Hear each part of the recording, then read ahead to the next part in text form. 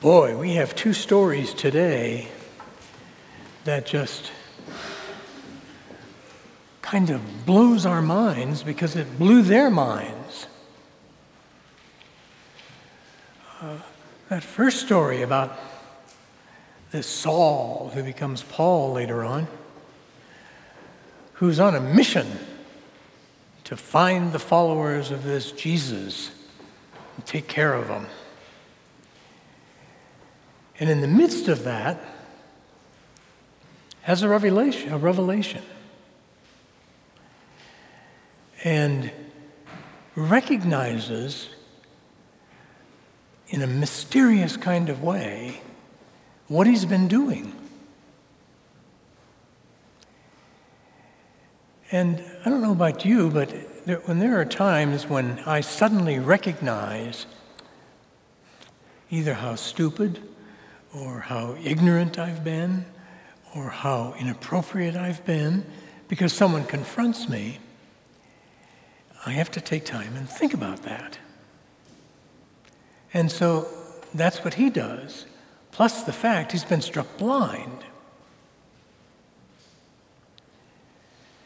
And isn't it interesting that so many times when we experience something like that, we'll say, I was just blindsided. I was blind to what was going on. And then we see God's graciousness. And there's this little person who knows what's going on and hears from God, Ananias, get up and I want to tell you where to go. And there's someone there that I want you to lay hands on. And his name's Saul. He says, oh God, I know this Saul. He's got a reputation. But he goes. And I've wondered, what was he feeling?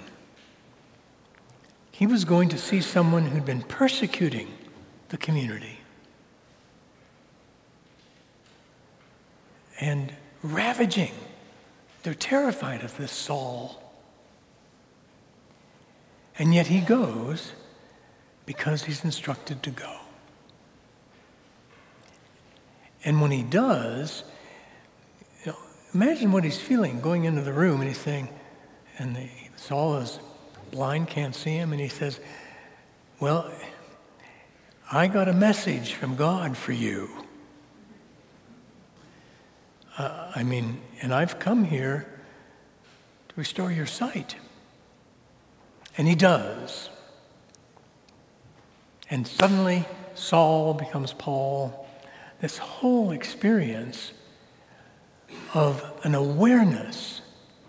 And how many times have we said, oh, the light dawned on me and I saw things so clearly. And that must have been his experience. The light dawned on him and he saw things so clearly.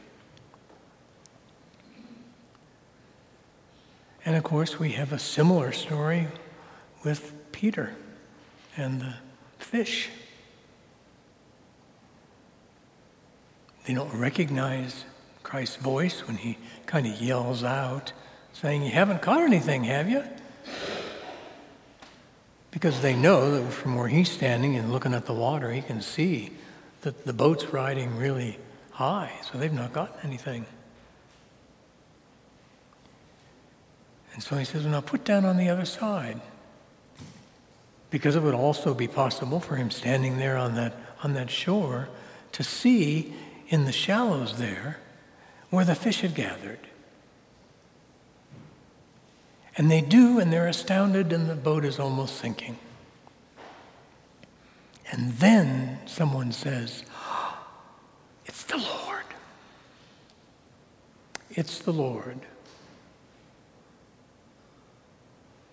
And Peter takes off. And I was just thinking of how these stories that someone knows it's the Lord. And yet, I have people say to me, well, the Lord just prompted me to do that.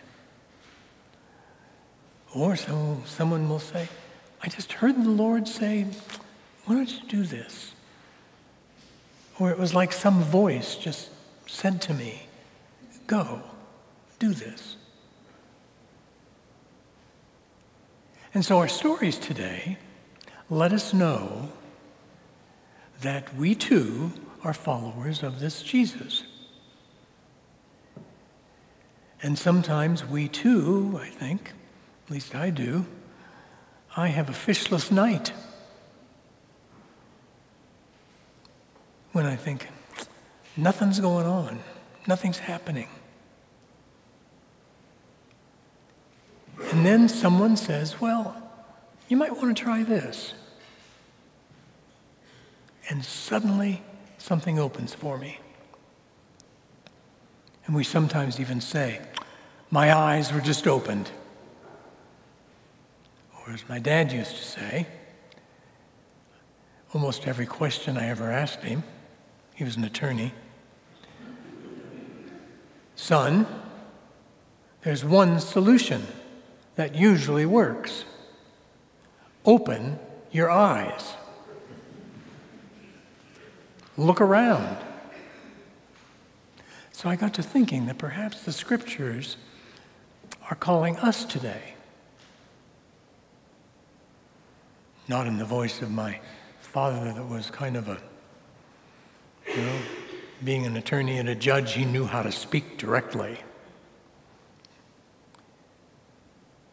And so it might not be, open your eyes, take a look. But it may be just a gentle nudging. Sometimes it may be that we will gently nudge someone else we know. But we have these images to carry with us this week.